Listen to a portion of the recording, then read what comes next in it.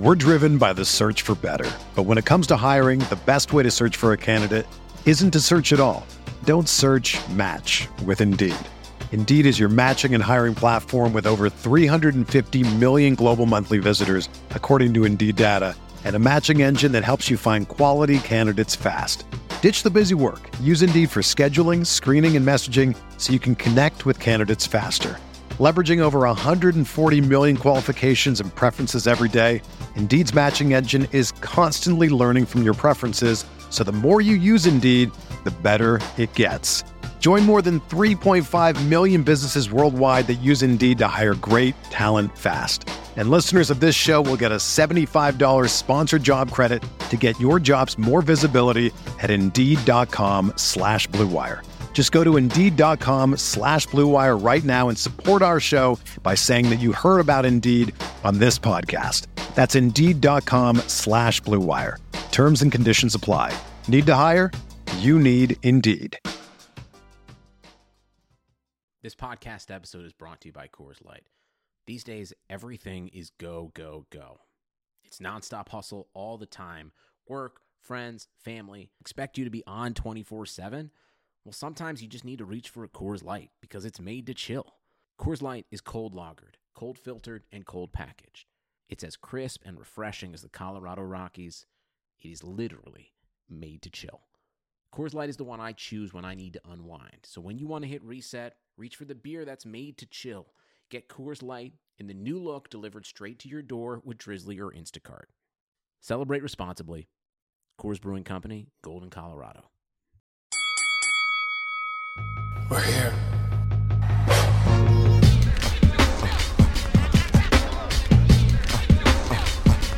I wish I could give this feeling. I wish I could give this feeling. Everyone, I want to tell you about Blue Wire Hustle, a brand new program where you can host your very own podcast here at Blue Wire. Hustle was created to give everyone the opportunity to take your podcast to the next level. Or if you want to host a podcast and just don't know where to start, Hustle is a perfect place for you. As part of the program, you'll receive personal cover art, Q&As with Blue Wire's top podcasters, access to our community Discord, and an e-learning course full of tips and tricks. And on top of that, we'll be able to get your show pushed on Apple, Spotify, Google, Stitcher, and all other listening platforms. And the best part is you can get all of this for only $15 a month. The same rate as any other hosting site would charge you just for the initial setup. So whether you're starting from scratch or have an existing show that you want to grow, Hustle is an open door to leveling up your sports experience. Acceptance into the program is limited, so get your application in today. To apply, go to bwhustle.com/join. Check out the description box for the episode to find out more, but that's bwhustle.com/join. What up, everybody? Welcome to another episode of the Corner Podcast. Kel Dansby here with the old man Andreas Hale. This is a unique show. It's unique only because we're so used to doing 2-3 shows a week. This week, one show, everything on it. Like we're taking it back like it's 6 years ago. Why? Because it's the 6-year anniversary of the Corner Podcast. Man, I was a young whippersnapper when we started, old man. It is nice to be, I got a couple grays in the beard now. I got a beard. I guess that's where you start, right? 6 years ago, I guess I was still an old man. I guess that's just kind of the way it rolls. But yeah, 6 years, man, it's a long time. It's a long time to have a show, and we still have it. Meanwhile, you see like what's going on with Joe Budden's podcast with Mal and Rory, and you see like other people like falling apart. We're still here. We're still here, guys. You've been listening to us. You want to know why we're still here? Here's the real reason. Because we ain't rich like that off of this podcast. If we were, Kel would have already left me and got to Skip Bayless on, and I'd have just been like home alone. That's what would have happened. Nah, me. You're clearly Bobby Brown in this situation. I'm not Bobby Brown. There is no crack and crooked mouth in my future. None of that is here. No, listen, Bobby was good for a second. Let's not act like Bobby left the group and immediately got on crack. It is great to have the show still rolling. It is amazing to be here 6 years later. 6 years of hot takes. That first show is still so dope. Shout out to Big Mac, who was our first guest. The first show had the Kendrick Lamar To Pimp a Butterfly hot take on it. It had Frankie Edgar Just Doesn't Do It For Me hot take. You were on one. It was crazy. That was the first time we discussed Bret Hart versus Shawn Michaels. Who is better? Who is the true GOAT? There's a lot of content in that first episode where I just came out just smoking. There was nothing slowing me down on that episode. Nah, you were just shooting. I didn't expect any of that. I was like, oh, he's crazy. That's what he is. He's fucking nuts. All right. Well, I guess we got a show now. He's a wild boy. So yeah, I haven't made any bets so far this year. I feel like the quarantine has slowed me down, which is great for making the bets. Yeah, it's amazing. So it feels good to be here at year 6, man. It feels good. I wanted to just say thank you to everyone who's listening, new listeners, old listeners, everyone alike. There's people who've listened literally to every single episode of our show, whether they started on day 1 or they've gone back and caught up to everything. It's wild. But yeah, there's people who've been along with us for the ride for 6 years. And man, you guys are nuts. Y'all been listening to us for 6 years? Y'all are crazy. But thank 6 years. Yes, we appreciate it. And it's not slowing down, right? Like it's only going to get bigger. It's only going to get better. Wrestling with Stereotypes is so much fun to do. If you guys haven't checked out the latest episode, make sure you guys check out that as well. Darius Lockhart was incredible. That was probably my favorite Wrestling with Stereotypes show so far. It was so personal, so dope. So make sure you guys check that out as well. And, before the old man becomes like a crazy show producer and writer and goes to Hollywood, I don't know how long I got this old guy in combat sports still. So I'm enjoying every year. He is a pessimist. To see, look how humble he is. But in 2 years, the man's gonna be green lighting shows all over Hollywood, and I'll be like, man, I missed that combat sports show. Yeah, right. Cut it out. Let me just get a cameo. Let me get a cameo in something. Just stop. I'll break into the industry, get my acting chops. So, man, it is great though. We appreciate all of you. Dre, first topic for us today on the 6-year anniversary show. Have you watched Justice League Snyder's Cut? Yeah, I did. All 4 hours. Not in one sitting, God damn it. I've seen, that's my question. Like, I had to break it into 2 sittings. I couldn't do it. It was 4 for me. Oh, you took it like episodic television.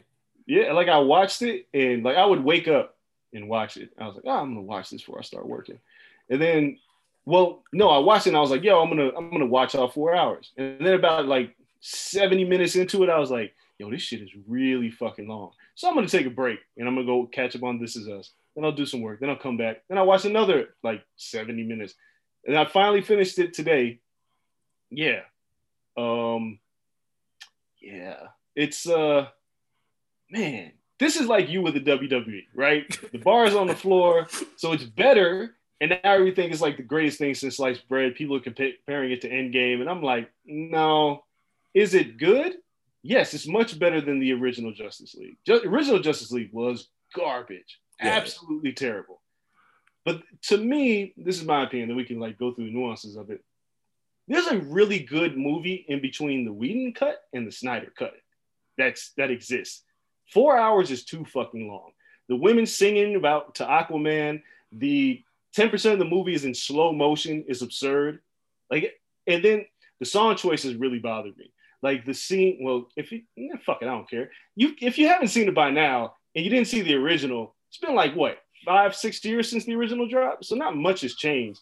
Like the scene where the Flash is saving old girl from getting hit by a truck and they play this like crappy folk song. Like there's a lot of unnecessary stuff in the Snyder Cut, but it fleshes out the story, especially Cyborg's story, a whole lot more. And that's the good part of it. But did it really need to be 4 hours? Absolutely not. Absolutely not. But it was a good movie, just 4 fucking hours. There was people on Twitter saying all superhero movies should now be 4 hours.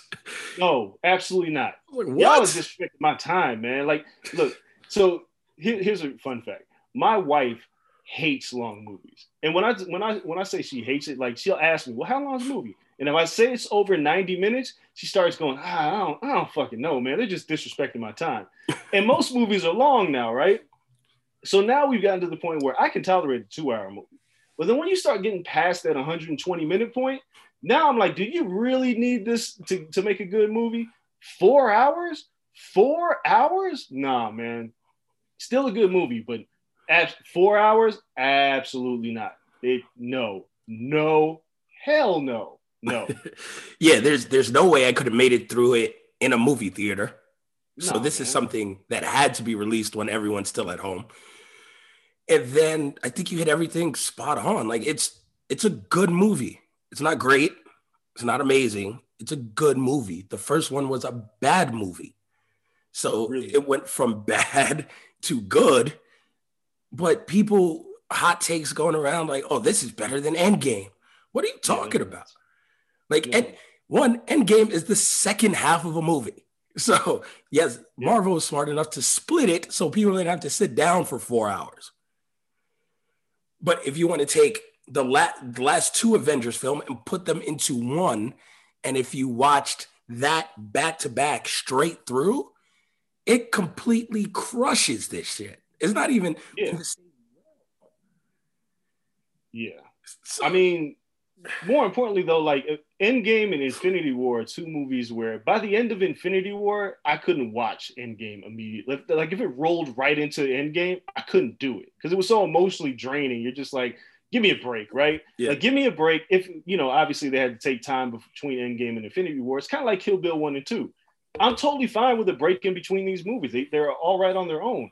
Snyder Cut was just like, at a certain point, I was like, yo, this is abuse. This is really long. You are disrespecting my time. And again, I'll be very clear.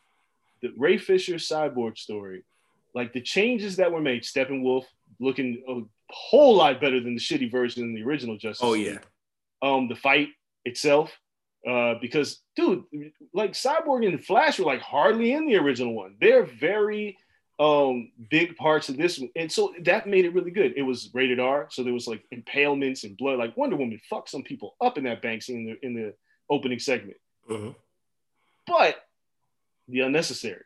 Every time Wonder Woman appears on screen, it goes, with that damn music. Like, that was so annoying. The Amazon music, every time she appeared on screen. Like, I started counting. I was like, do they really have to play this song every time she appears on the screen?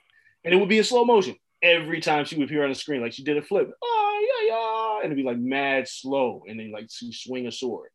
It's egregious, man. It's egregious. But I say it again, not a bad movie. Just, this is not what y'all, like some of y'all that call this like, it's worth it. No, fuck no, it's not worth it. You were home and you were bored and you watched 4 hours and you was like, it's better than what they offered me with Batman vs Superman original cut, trash. Justice League original cut, trash. Snyder makes better movies than Whedon, but there's just no way in hell this movie should have been 4 hours long. No way. No, by no means. And then the best part of the movie that everyone's still talking about were what would be the after credit scenes. Come on. And then so you get Joker shit. Yeah, the Martian joint Manhunter, like cool.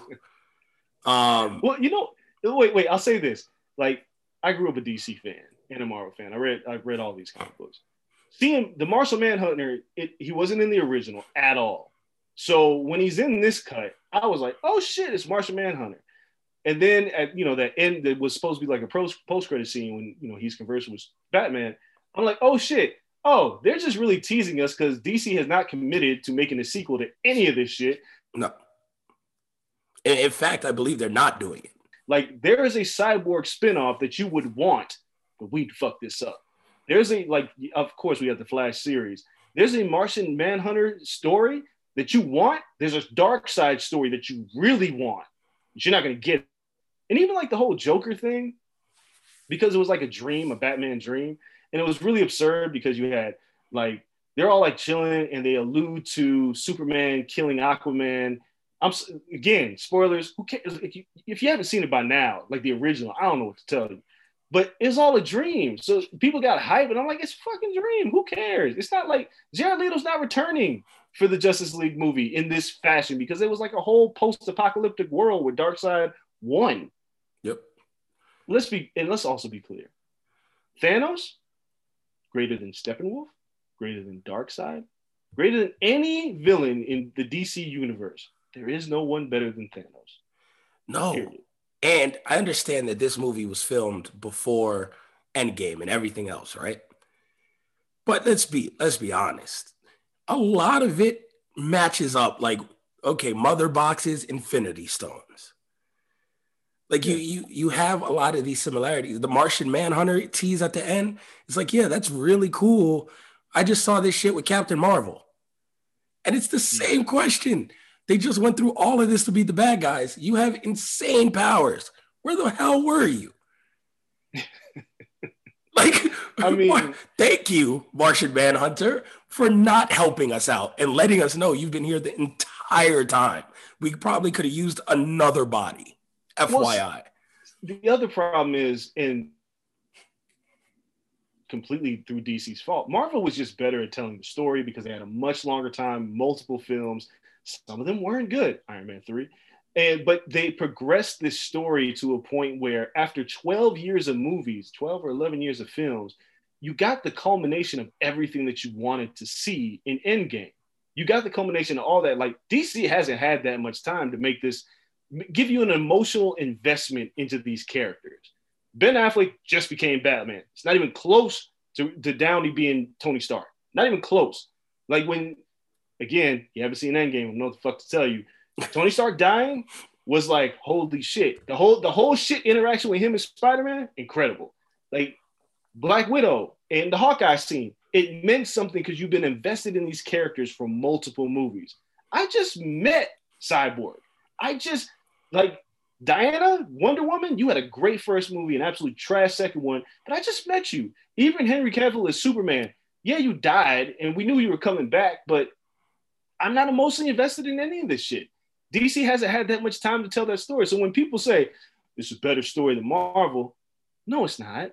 You haven't been around that long. Maybe you just favor DC. That's okay.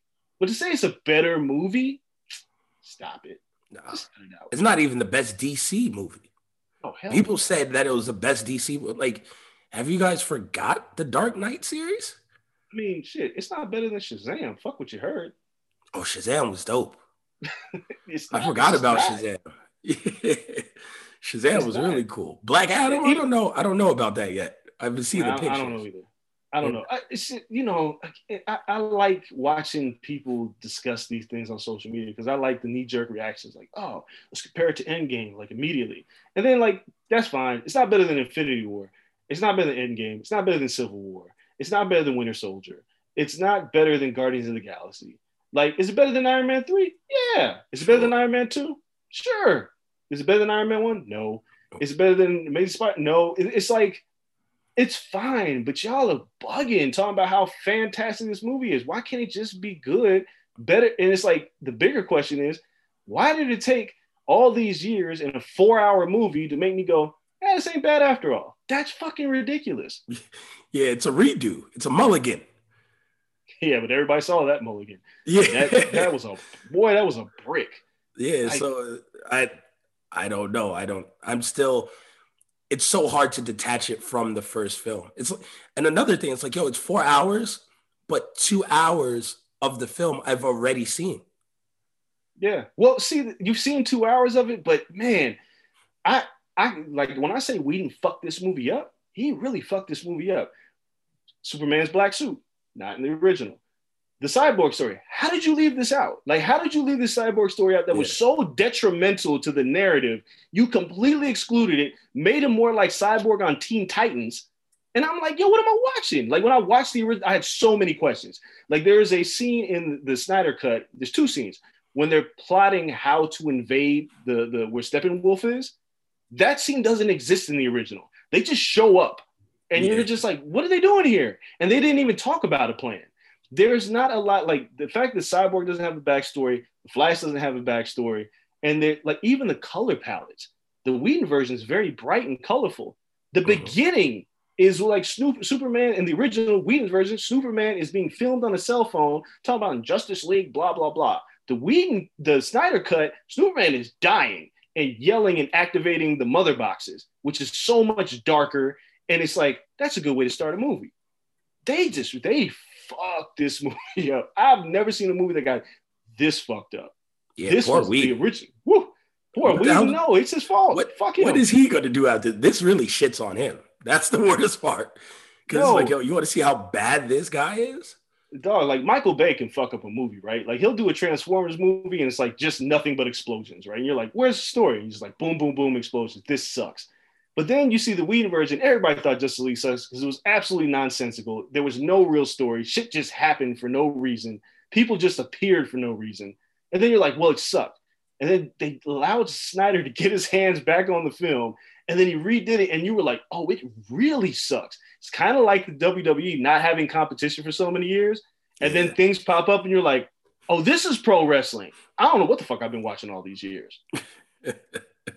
Yeah, it's very main roster-ish. Do you have faith in where they go next? No. Unless Zack Snyder is involved and DC has already said, the studios have already said, no, he's not. There are no plans for him to direct another movie. No, that Wonder Woman 84, I watched like 10 minutes of it and I was like, I can't. And I saw the reviews. And I'm going to watch it because that's what I have to do to really trash it. But then I went back and I started watching Batman versus Superman again. And I was like, oh, I forgot how fucking bad this was. Woo. Oh, I turned it off. I've still never seen the end. I couldn't get through it. It was that bad. And I get through shitty movies. It's bad. It is bad. And I don't know how you mess something up that much. And that's why people are like, Affleck is one of the best Batmans, probably the best overall Bat. Like, I haven't seen him enough. No, he ain't touching Christian Bale, but. No, he ain't touching Bale at all. I mean, not even Michael Keaton. Touching Keaton. Yeah, Keaton. Even though, Keaton was a great Bruce Wayne. Yes, he was. I like Keaton's Batman more than I like Keaton's Bruce Wayne. Oh, okay, yeah. Christian Bale, I liked his Bruce Wayne, and the Batman was okay. I mean, the problem with the Batman, the voice just bugged me out. I love the voice. Like, why do you talk about it? Because it's so realistic. It's like, yo, I just throw this mask on, but I keep the same exact voice. So you just know it's not me. Like, no. So he uses the stupid, rough, grumbly voice. Like, you couldn't tell that was him. Makes sense. I mean, whatever. I mean, and even Jared Leto is the Joker. Like, no, Heath Ledger is the Joker. Yes. Right? The one post-credit scene didn't make me geek out. Him talking about Robin and blah, blah. Like, no. Okay. No. And here's the other issue is like, Suicide Squad sucked. Like, DC has a bad track record now. The Harley Dean movie, Birds of Prey, was really good. Yes. I mean, Harley Dean. Holy shit, I'm talking porn. The Harley Quinn Birds of Prey movie was really good, and I enjoyed the shit out of that. Yo, I can't believe I called it Harley Dean. I'm talking porn. And if you know, you know. If you know, you know. Sucio boys in the house. Shout out to Bodega boys. Wow. That took a turn. If we had a problematic light, boy. Anyway, we're not editing that out either. It's Harley Quinn. Yeah. Harley Quinn, Birds of Prey, that was great. I enjoyed that. But it's like the track record is just, it's shit. It is shit. They make good TV shows, right? Arrow and Flash, good TV shows. But this movie thing, they got to get it together. They're not touching Marvel. And y'all got to stop. They're not touching Marvel. All right. Again, packed show, people. 6-year anniversary. We're covering everything we like. So we started with nerd stuff. Now it's time to transition to some music. Dre, Versus announced a new lineup, but there was a good Versus that just happened. Yes. Like we saw, and it was crazy. Wu-Tang, I would have liked for it to be a whole Wu-Tang Versus if this is how it went. But it was dope to see Ray and Ghost up there playing joints from their catalog. There were songs in there. I was like, yo, I forgot about this track. Yeah. It was one that I was pleasantly surprised because those were two guys where, yeah, we know they have some hits, we know that, but they played cuts off the album, like deep cuts. That was for Wu-Tang fans. Yeah. I was kind of disappointed at how many people were watching it. But then again, it's like a lot of other shit going on. And people just are maskless and leaving the house. So it's not like what Versus used to be. And I enjoyed it because it was more concert than anything else. It was more a celebration of the Wu. And, you know, hearing Ghost and Ray together is incredible. That's kind of, and I don't mind that. But now it's like they set the stage for these next 3 verses all on Triller. Triller's got a lot of fucking money. Ton of money. Is it not on IG anymore? It's still going to be on IG, but instead of being on Apple, it's going to be on Triller. Yeah. That's So, how I watched this one too.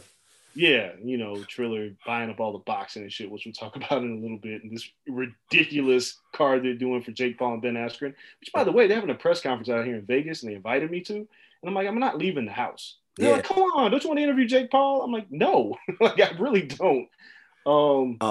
Shout out to Peter Khan, who's always like super cool with us. They put him in charge of boxing operations. Yeah. So I might go have lunch with Peter, but I ain't going to that presser. Hell no. Nah. But the thing is that Versus has a nice little stage set with the next 3 battles. Let's talk about them. Where do you want to start? Starting at the top, Earth, Wind, and Fire versus the Isley Brothers. Marcus Vanderberg, reverse right back. Great.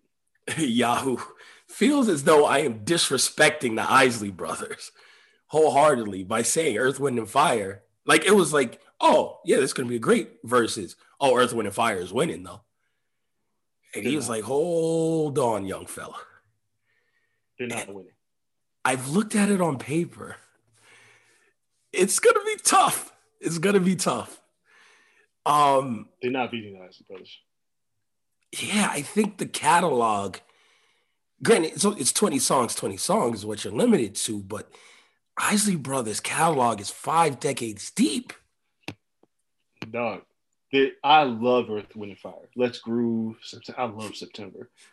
But just like the problem that we're going to have in one of the other battles that we're going to talk about here in a second, it goes thin after about 10 for Earth, Wind, and Fire, whereas the Isley Brothers are just, it's one after the other. Look, there's obviously like That Lady. There's Between the Sheets. There's For the Love of You, which is fucking incredible. Nothing's going to be For the Love of You.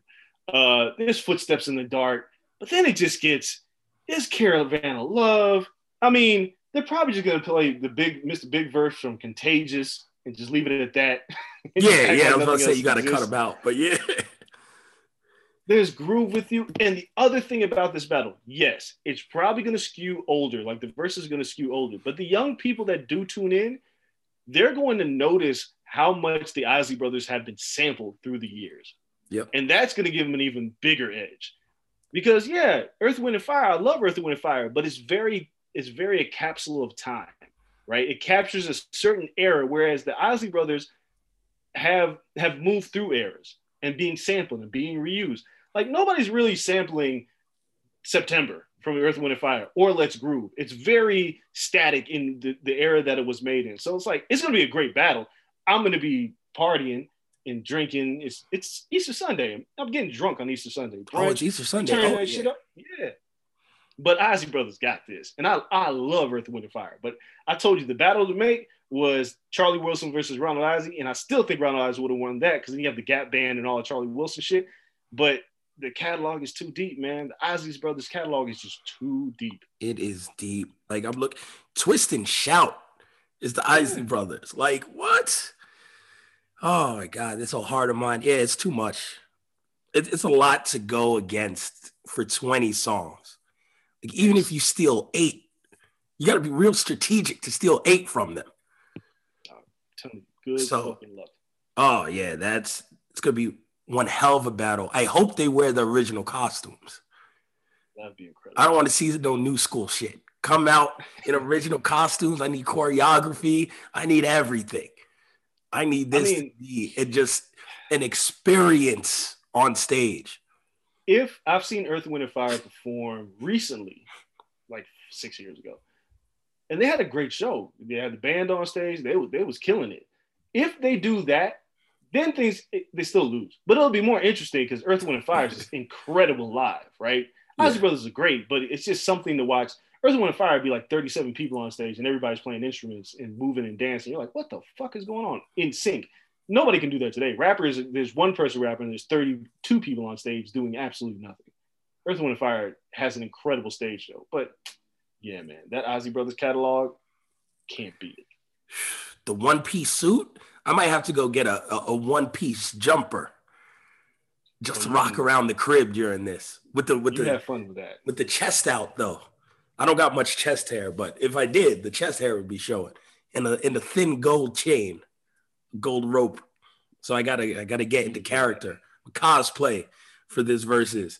The second one is kind of no-brainer. Red and Meth, 420. I mean, this is a celebration. This ain't really a battle. Yeah, that's not a battle. Redman runs him over. Well, God damn, this is the thing. This is the thing.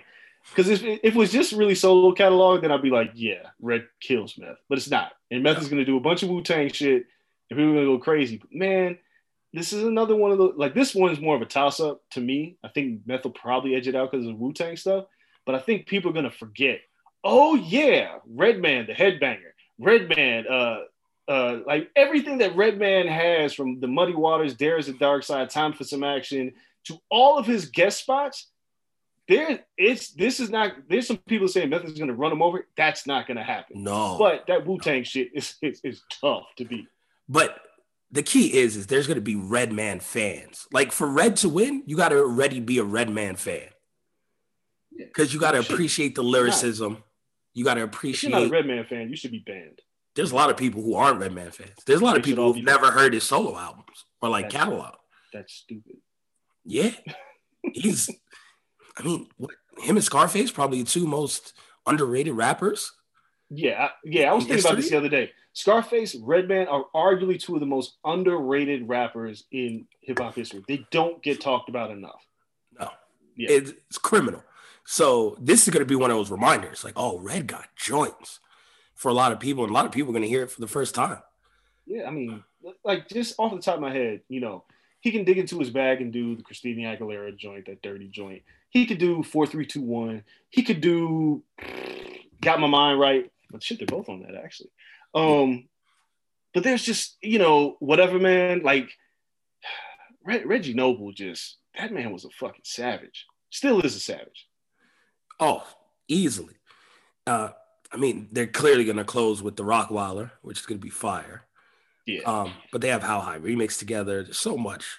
Yeah, this will be more of a celebration than an actual battle. Yeah. Oh, if he's going to play Let's Get Dirty. There's so many dope joints that he has. Tonight's the Night was dope. Oh, that... Pick it up. There's a lot of shit that Redman has, but it'll end up being a celebration of two guys getting really fucking high. And I don't smoke, but I would be intrigued. Yeah, I don't smoke either, but shout out to everyone who treats it like a holiday. You guys will be thoroughly entertained, I'm sure. I'll drink with you guys on that day. And then the last one, and this is the doozy, because I had to put out the poll on Twitter. And old man, you are in the minority, 73% to 27%, according to Twitter.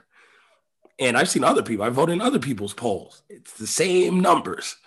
SWV versus Xscape. Yeah, y'all are wild. Like, y'all are wild because SWV's catalog is fucking thin. It's thin. They only need 11. I'm just saying. Like, okay. SWV versus Xscape. What's going to happen is that people are going to forget how much shit Xscape has done until they're reminded how much shit that Kandi Burruss and Xscape has done over the years, because SWV, man, there's really like one in a possible in their album catalog. Yes, they have the Anything remix of Wu-Tang. Yes, they have the Human Nature remix of Right Here. Yes, they have Weak, which I don't ever want to hear again, but they're going to play it. You don't like Weak? That's something you grew up in the prime 90s shit. They played it every 5 minutes. So I can't take it. Like, I don't want to hear it. Like, when I said when I was a kid, I don't ever want to hear that song again, I'm still here with that. I don't want to hear that song again. I don't. But Xscape, come on, man. I'm so into you. Can we? The Missy Elliott joint. Listen. Obviously, Just Kicking It is because that's what people go, oh, they just had Just Kicking It. No, they didn't. They had more than Just Kicking It. They had Who Can I Run To? Who Can I Run To is going to be very difficult to beat. SWV's song selection better be on point. Yeah, because you gotta crush that with Weak. And me personally, I just think Who Can You Run To is the better song. Who Can I Run To is the better song. My Little Secret, that was like the girls' jam. You play that again? Come on, Understanding. Do you want to what? God damn it! What I was Softest Place on Earth, which is all right. That's not what I was thinking about. They're gonna play "Bounce with Me" with Bow Wow, and people are gonna, oh yeah, that was an Escape collaboration. Yes, it was.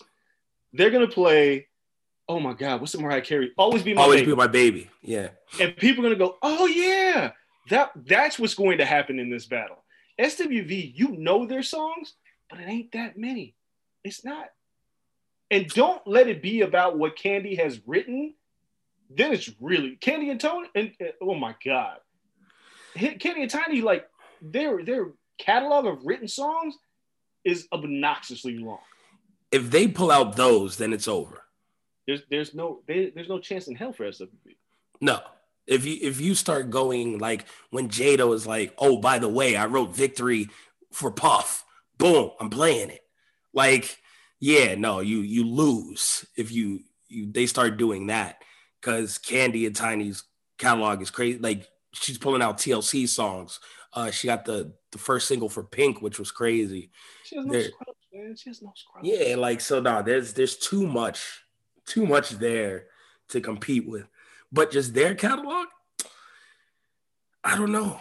It's not like Escape got 20 either. I mean, Escape has a lot. I'm just saying, after you get past the first like 8 songs of SWV, which is the Right Here remix, Weak, Rain, I'm So Into You, Anything remix, You're Always on My Mind. I'm missing something. They'll probably play Downtown. Because Downtown was like the first R&B like Eat Me Out song, which was crazy back in the day because like nobody talked about that shit, but SWV did. But then it gets like thin after that. Because where do you go from there? Yeah, there's not much that after I looked, I was like, You're the One maybe, but it's like Someone featuring Puff. Yeah. You didn't like that one? I'm just saying, Escape has joints that's going to compete with that. Like, dog, Understanding is a jam.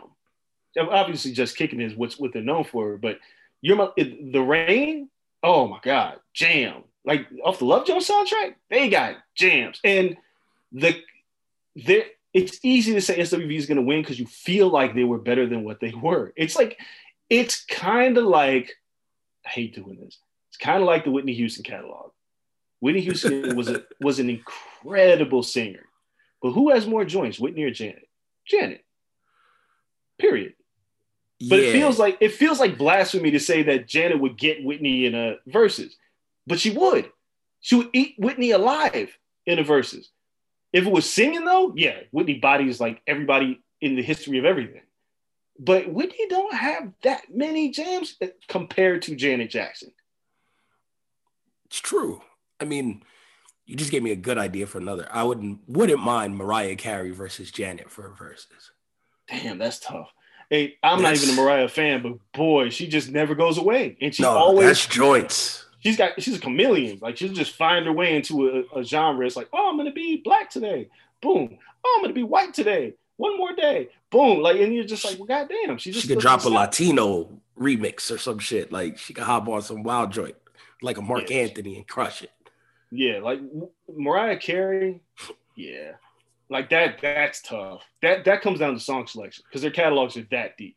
That's when it comes down to song selection. Mariah kind of has a longevity, but Janet packs so much into her albums that it's just crazy. Yeah, I mean, Velvet Rope, Rhythm Nation. Like, I'm a huge Janet's run. She had a 3-album run that was just insane. Mariah had like an 8-album run. I've never liked the Mariah album. Ever. What? But I get it. Never. I've never liked the Mariah album. Not through and through. Shit. Not like all the way through. I can't listen to a Mariah album all the way through. But I can recognize, like, yo, she's got tons of number ones. So when it comes down to like a playlist of jams, yeah, I'm not gonna say she's untouchable. I saw Charlamagne said that Mary J. Blige is untouchable. Probably not against Mariah Carey. No, by no means.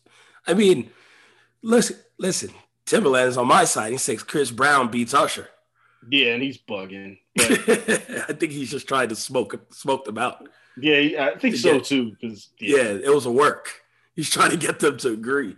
Work him into a shoot. You know, Chris Brown will do it too. If you work him hard enough into a shoot, he'll throw a chair through the window. It's on. Yeah. He just, if Usher comes through, it'd be like, come on, man. I crushed that little kid. And then, Chris is all in. Yeah. Like, so I see what Tim's doing.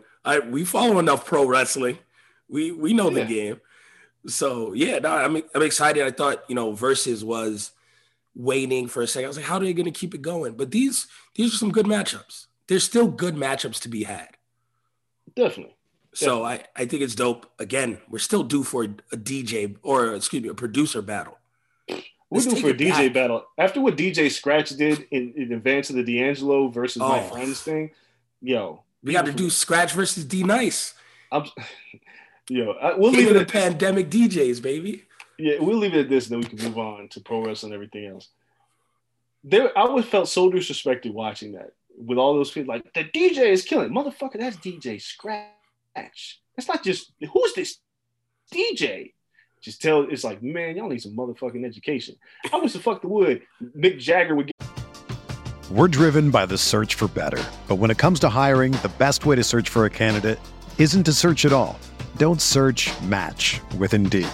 Indeed is your matching and hiring platform with over 350 million global monthly visitors, according to Indeed data, and a matching engine that helps you find quality candidates fast. Ditch the busy work. Use Indeed for scheduling, screening, and messaging so you can connect with candidates faster. Leveraging over 140 million qualifications and preferences every day, Indeed's matching engine is constantly learning from your preferences, so the more you use Indeed, the better it gets. Join more than 3.5 million businesses worldwide that use Indeed to hire great talent fast. And listeners of this show will get a $75 sponsored job credit to get your jobs more visibility at Indeed.com/Blue Wire.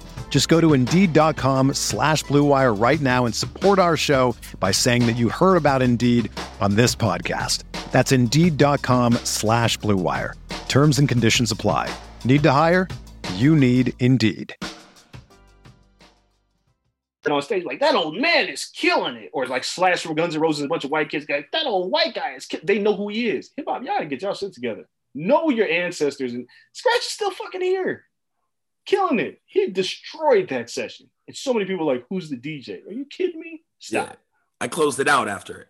I listened to D'Angelo. D'Angelo was like, you guys are the friends. I was like, oh, no one else showing up? I was like, no, I'm good.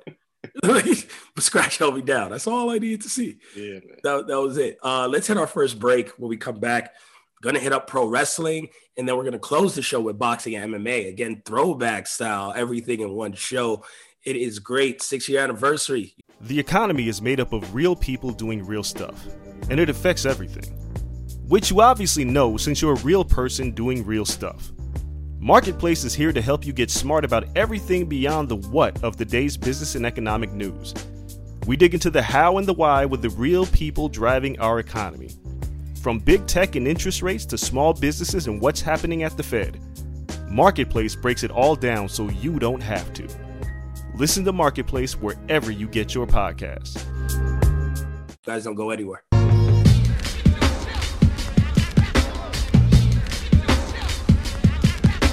Hey everyone, it's Lindsay Rhodes, and I've got a new podcast, The NFL Roadshow. Fun and kind of nerdy conversation about the NFL every Monday, Wednesday, and Friday. I've got some amazing guests that are joining me. I'll be breaking the huddle with the top stories, previewing games. We'll get you set for the weekend fantasy with our Fantasy Friday episodes, and we'll answer some of your questions as well. So subscribe to the NFL Roadshow on Apple Podcasts, Spotify, or wherever you get your podcasts.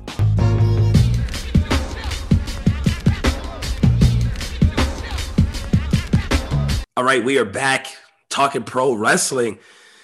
Got to start at WWE Fastlane. We have to do it. It seems like it happened so long ago. It was just last weekend. And it's your favorite pay-per-view of the year, the one sandwiched in between Rumble or between Elimination Chamber and WrestleMania for no reason. No reason.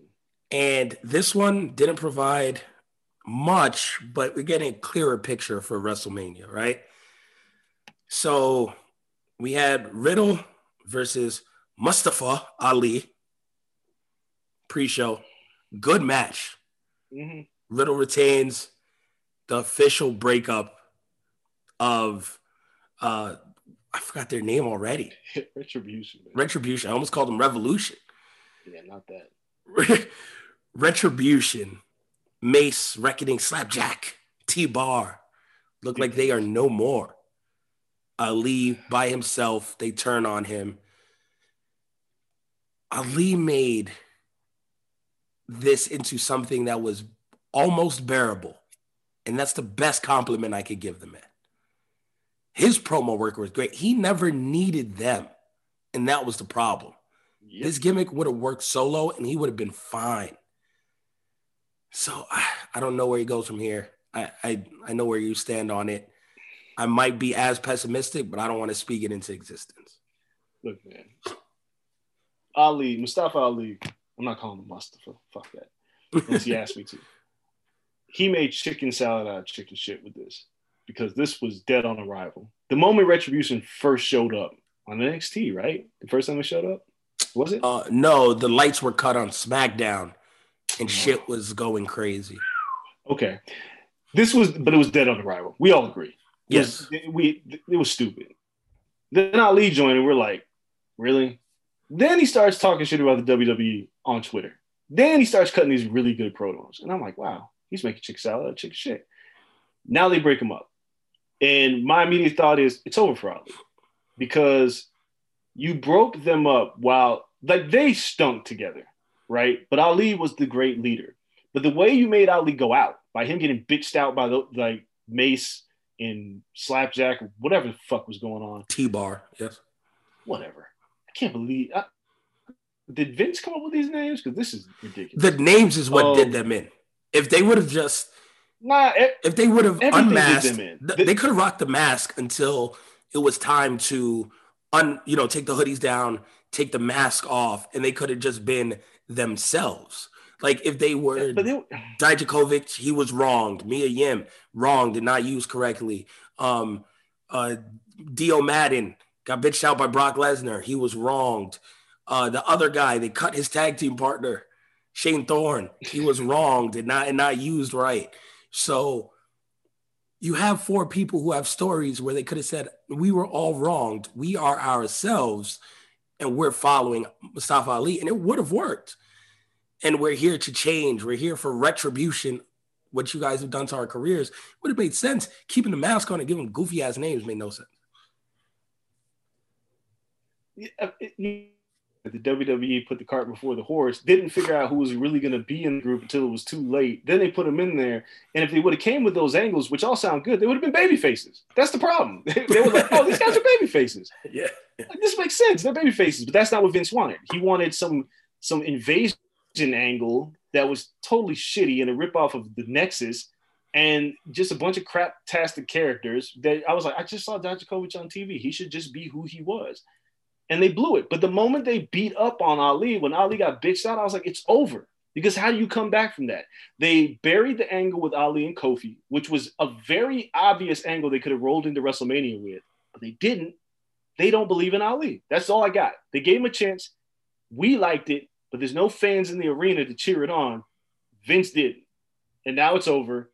And now Ali has nowhere to go. As for Riddle, it's a really good match. But man, I don't know what we're gonna do with Riddle. This scooter shit, like he gets cornier by the week. I think it's funny. Such a good wrestler. Like it's corny, but yeah, but it's his personality. Like I think he might just be corny. He's a corny stoner. Like you want him to be something he's not. Like they got to give him an edge sooner or later. That's preferably. He's the champ.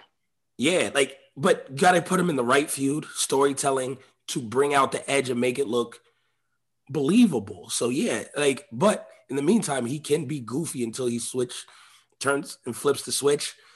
I think there's a place for his goofy character if they lean in and give him an edge. Kind of like Big E now, right?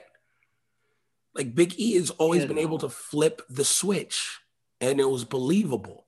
Riddle needs to do the same. It's just there's a spot for it though. It just feels very RVD-ish, and it's hard to take seriously. And we need Riddle to have an edge because he is the champion now. Because Riddle's going into WrestleMania with no feud. He has nothing to do. Well, no, they just started his WrestleMania feud on Raw. What was that? Who was it? Him versus Sheamus. Nothing to do. That's going to be his WrestleMania feud, though. I'm just saying, it's nothing to do. Like, there's nobody clamoring for a Matt Riddle Riddle versus Sheamus match. Nobody's asking for this. No, it might be okay match if they give him time. It might be. But that's the problem. You got 2 nights, and they're going to jam pack a bunch of other shit in here. Yeah. And you got 2 weeks to build this feud that nobody asked for. No, just give me a good match. That's all I want. Like, okay, like some stuff, I guess, for WrestleMania, it's dumb to not have everything have a good story behind it because you have plenty of fucking time between Rumble and Mania. Every match should have a great story, right? Perfect world. They are not capable of doing that. They've proven that. Like, I'm not giving them credit. But just give me a good match. Make it the Snyder's cut and not the original. Like, cool, you fucked up already. I'm not expecting it to be amazing. Make it good. Give them 15 minutes. Make it good. Like, we'll talk about the rest of Fastlane, but Sheamus has done good in the position that he's in. The storytelling has just been really fucking bad. Yeah. And here we are with a match that might end up on the pre-show. The way this WrestleMania shit is getting booked. Could. And it might not get the time. But this WrestleMania card, it's not shaping up to be good. Not yet, no. Then Fastlane next, the opening match, Nia Jax, Shayna Baszler with Reginald defeated Bianca Belair and Sasha Banks. Holy fuck. All right. You know, like, you playing basketball and it's like, it's a layup drill, right? Just go make a layup. Yep. It's right there. Bianca and Sasha's the layup. Instead, these motherfuckers put cones in the middle of there. They was like, do a 360 off of the top of the backboard, bounce the ball off of the head. And they made this way too complicated. This match sucked. It sucked. There was like Sasha is prone to having a botch here and there, but there was like a real egregious one where she tried to do like a kickoff DDT on Nia Jax off of Shayna and just looked really bad, and the match just never recovered. And then you have Reginald getting involved, which is like I feel bad for Carmella because Carmella came in with Reginald and was like, oh, you know, you're giving Carmella a push. Carmella's gone again. Reginald is still here, getting involved in shit that nobody asked him to be involved in. What is the angle? What are we doing? Why are we doing this? This was bad. This was bad. And then to cap it all off, your champ gets pinned. Bianca got pinned last week. Your champ gets pinned this week. Sasha calls Bianca a rookie, smacks the dog shit out of her, and you know what Bianca's response is? I'm gonna point at the WrestleMania sign. I'm done with the pointing for everyone. I'm done with the pointing. Yo, this feud was so simple. I'm just gonna lay it out there, and if y'all disagree, tell me I'm wrong. Sasha, Bianca, the 2 best women on SmackDown, primed to headline one of the nights of WrestleMania. The moment that Bianca wins, you put her in another feud. She feuds with Bayley. Sasha, I don't care. Whatever you want to do with her. Have her feud with Nia Jax. I don't give a shit. Give her a different feud. But the whole time that they're playing off each other is, I'm better than you. Watch what I do to my competition. Bianca's last feud before the Sasha match at Mania should have been Shayna Baszler. Why? Because Bianca never beat Shayna in NXT. It's a built-in story that can prove that Bianca is a dominant force to challenge Sasha Banks. Yep. Instead, you've had these 2 look like goofs getting pinned by random people every week on roll-ups and dumb shit. And now a match that could have been historic with 2 black women headlining a night of WrestleMania for the women's title is now reduced to just a match. There is nothing here. Even worse, Sasha's heel work has been awful. It's been so bad. Well, it's been Reginald dominated. Dude, you've involved too many people. But Sasha's heel work is like, ha ha ha, I am better than you, Bianca. Look at me. And like her entrance is now extra. Like she throws those extra dance moves in there that look like a white girl dance. And she's like, with the title, and like she holds it up. I'm like, dog, can't you just keep Sasha the way she was and Bianca the way she was? Because that's what we want. We don't need like extra story. The story's there. They fucked this up. Yeah. Some stuff doesn't get enough story. This got way too much story. It's just got way too much story of people that's not them. Yeah. It's like, why is Reginald involved in this shit? Tag team titles and for what? It's too much. Yeah. So in the end, even though Twitter's still pushing for it to main event, it's not even worthy of main eventing now. Well, it's not main eventing anymore. Yeah. So like anymore. It wasn't in the first place. Yeah. Like it's not even worthy to be in the conversation. It sucks. Big E versus Apollo Crews. Oh my God. 5-minute match. Why did they even do this? So Apollo can stand on Big E's face. So after a weird roll-up sequence of pins that ended in Big E winning. Like, before I let you go off on it, Apollo has lost to Big E 4 straight times. Yes, what are we doing? Why does he get another chance? Like, I just logically speaking, it's not over. This isn't over. Like, whatever again, my accent is worse than his. But why? Why do you keep getting chances? Like, they have to add a stipulation at this point. Boy, so because at least it feels like a blood feud. Like, give it a stipulation. It feels like a blood feud. This match didn't even need to happen. They were just filling space on a content show to try to work out the wrinkles in Peacock, which, from what I've gathered, everybody hated watching this on Peacock. But they did this match, and it started off, and I was like, oh, they got some heat. They going at it. Yep. 3 minutes later, it's some funky-ass roll-up, and at first I was like, oh, it's a double pin. So we can go into WrestleMania saying, Apollo saying, I beat you, and he's saying, I beat you, and no, Big E won. And I'm sitting there, and I'm going, well, why the fuck are we doing this again? They've already gone through this whole thing where, Big E told him to go to catering and all this shit, and Apollo's got an edge. Granted, this is the best feud that they have for either of these talents because you only got 2.5 weeks of WrestleMania from today. Yep. So this is the best feud you could possibly have. But the best thing to do was to have a non-finish. The best thing to do was have Apollo, like, either in some way, shape, or form, a DQ, a non-finish, like something. I would have taken a double count out, and I hate double count outs. Anything that keeps this thing going where it doesn't feel like Apollo just keeps getting an egregious chance after egregious chance when he keeps losing. Yep. It doesn't make sense. Double count out could have at least been spun into a false count anywhere match where you allow them to beat the hell out of each other. And the worst part is this match was like 6 minutes long. It didn't even need to be on the show. It was so short and useless. Man, if they can't get out their own way, I swear to God, like, this is just bad stuff. This has been bad television. Short and useless. Great transition. Braun Strowman versus Elias because Shane McMahon gets injured doing Muay Thai pre-show. Hey, Kel, can you explain something to me? I will try. Have you seen Shane McMahon wrestle barefoot? No. No. He is not Matt Riddle. No. Have you seen Shane McMahon wear boxing gloves in the ring? No. No. Have you seen Shane McMahon do a running knee strike? No? No. No. Okay. Why is he training shit that he doesn't do in a wrestling match? It's a good question. Why is Adam Pearce watching this shit? Then why do you have this? Why do you announce this match? Take it off, announce it again, and then say, oh, Shane got injured, and then put Elias in the match against Strowman. You know what this tells me? Vince don't know what the fuck he's doing. He keeps going back and forth because this is a pay-per-view that didn't need to happen. Yep. And let me get this straight. Braun Strowman and Shane McMahon have beef because Shane called Braun stupid. Is that it? That's about it. That's it. Just like Seth Rollins is mad at Cesaro for spinning him 22 times. And that's a WrestleMania feud? This is how we get to WrestleMania? To be fair, Seth needed to recruit new people because his crew broke up. And then everyone started turning their back on him. And Cesaro decided to beat his ass and spin him.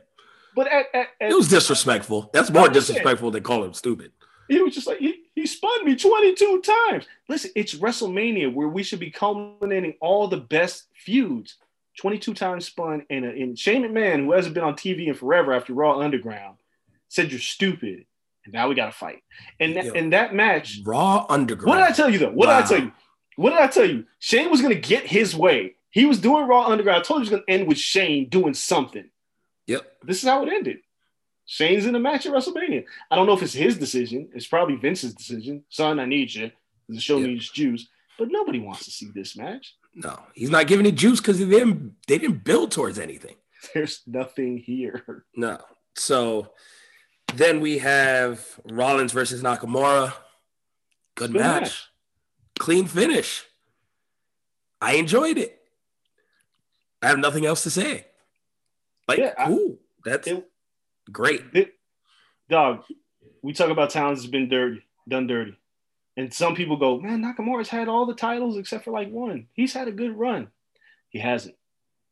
As big of a star as Nakamura should be, and this match was proof of it, he should be in a real feud heading into WrestleMania. Yeah. He should be doing something at Mania. This was such a good match. Like him and Rollins put on the show. Like last year, he was in the tag match last year, right? Yep.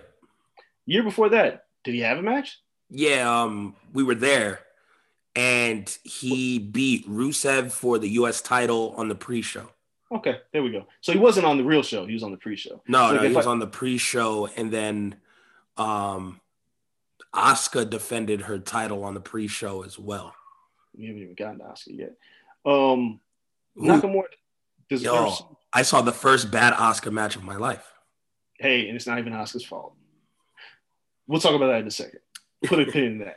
But man, Nakamura, why is Nakamura just I keep going back to it. He just had that gauntlet match where he was the last man standing, and they never built anything off of it. And then he goes and has this match with Seth Rollins. And he's like, oh, well, he should be involved in something. He has nothing.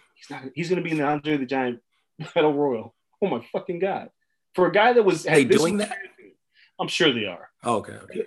And it's weird because, because of COVID and because of the nature of the network, Peacock, there's no bonus for being on WrestleMania. I just be like, let me stay home.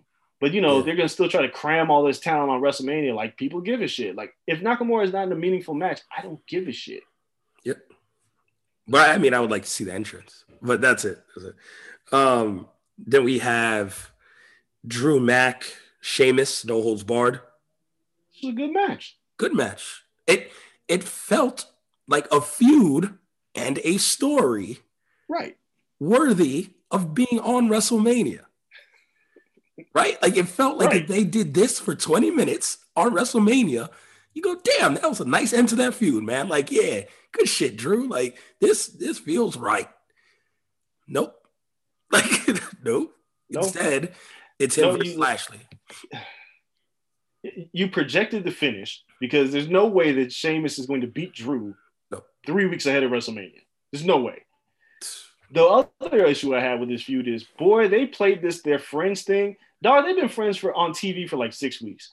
Y'all really acting like 20 years of friendship. We didn't see it. They could have done this. I mean, I really feel like that they thought about having this feud for WrestleMania, and then they pivoted to putting the title on Lashley so Drew can probably have his moment, which I'm not sure is even going to happen anymore. It feels like it. I don't know. But either. Now we just had this match, and we're just like, all right, well, I guess that's that with that feud. Because that feud should have ended at Elimination Chamber without an Elimination Chamber match. Fastlane shouldn't happen. It just shouldn't happen. No, and then it's weird because I guess Drew didn't quote unquote have his moment last year. There was no fans. So him beating Lashley would be his moment in front of fans. Like okay, thanks for holding it down. Here you go. Yeah. I don't know. I kind of feel like Lashley has to win that. Yeah, we're all sitting there going, wait a minute. We kind of like this Lashley with the title thing. Yeah. We don't really want Drew to win anymore. And they're going to have fans there too. I don't know what this is going to be like. Yo, we don't know. Because this is the first time in a year fans will react to the product. Yeah. They could revolt. There's no fake cheers. There's no, this is awesome pumped in. Wow, I didn't even think about that. We're gonna get genuine reactions again. Yeah. Wow, it's gonna be wild. Then we have match of the night: Alexa Bliss versus Randy Orton. Lord Jesus. Hot charbroiled Fiend showed up. Kane showed up. This was the Kane that got burnt up by the Undertaker. Dog, this motherfucker got burnt up in December. He just decided, I ain't gonna change clothes. I'm gonna pull up in March. Yeah. And I get it with this whole creepy character, but I need you to stop defending the Fiend in terms of how they book everything with this. I'm in the thick of things, sir. And then I'm knee deep. I can't go back out. And then what happened on Raw? Come on, man. Come on. Are you serious? Yeah. Like, tell me you want to see this match. Tell me. No. Yeah, exactly. Don't stop. You don't want to see this shit. Come on. Just be what real. I was about to say, hold on. I got a question. What? Are they going to do a cinematic match even though it's live? Dog, that's the next thing I was going to say. Or are they going to try to put this into the ring? Like, if you are 2 nights at WrestleMania and you're asking people to come back, like they buy tickets, they got to come back another night. And one of these nights, you're going to have a match where people get to sit on their thumbs and avoid COVID while watching it on a big screen far, far away. Is that what we're doing? Because if you have a straight up match, we've done this before and it fucking sucked. You have to do a cinematic match, but you're going to really ask fans to just sit there and watch this shit? Everything about this is bad. It stinks. This is because let's be honest. You can't do a House of Horror match. We did the Worms already. Yeah, that's the thing. Like you can't go back to that. So it has to kind of be. I don't know. You're playing off the history. It has to be like the Fiend's match last year, right? Like the Wyatt Cena match where you go through history and show how he wronged them for so long. You would think. I don't know. You kind of hit on a note here. Orton and Bray had that feud that culminated at WrestleMania. Yep. Have they even acknowledged that feud in the last 6 months that they've had their feud? What the fuck? But that's what it was supposed to be built off of, right? Like, we're going to WrestleMania again because the last time we went to WrestleMania, you did me wrong. You beat me. You took the title. This is another step in the payback narrative of the Fiend. Yeah, none of that's happened. Hurting people to heal Bray Wyatt, right? The hurt heel thing. So I have to hurt Randy Orton because of what you did to Bray. It's been lost. It was going that way, and Alexa Bliss started getting into the character, and they just said, fuck it, this is Bliss-centric. I'll tell you what happened. Vince forgot he booked Bray Wyatt versus Randy Orton a few years ago. It was like, I got a new feud for you. and who's going to tell Vince no? Yeah. And it Bruce Pritchard and the rest of it was like, dog, Vince, we've done this. No, we haven't. And then new feud. And we're going to run into the dirt into WrestleMania. Good shit. And now here we are at WrestleMania having a match. So we just had this shit like 3 years ago. Yeah. Without them mentioning that we had it 3 years ago. Yo, one note about this match. Just one. Randy Orton's approaching Alexa Bliss. Alexa Bliss throws a fucking fireball at Randy Orton. Quick, fast. What does Randy Orton do? He blocks the fireball with his arms. You can't block a fireball. This isn't motherfucking Street Fighter. Yeah, you press the back button. Everyone knows that. If they throw a Hadouken at you, you press the back button, you block it. Yeah, I throw a Hadouken too. Like, maybe you should have thrown the fireball back, and we should have just had a fireball battle in the middle of the ring. This firefight. That would have been funny.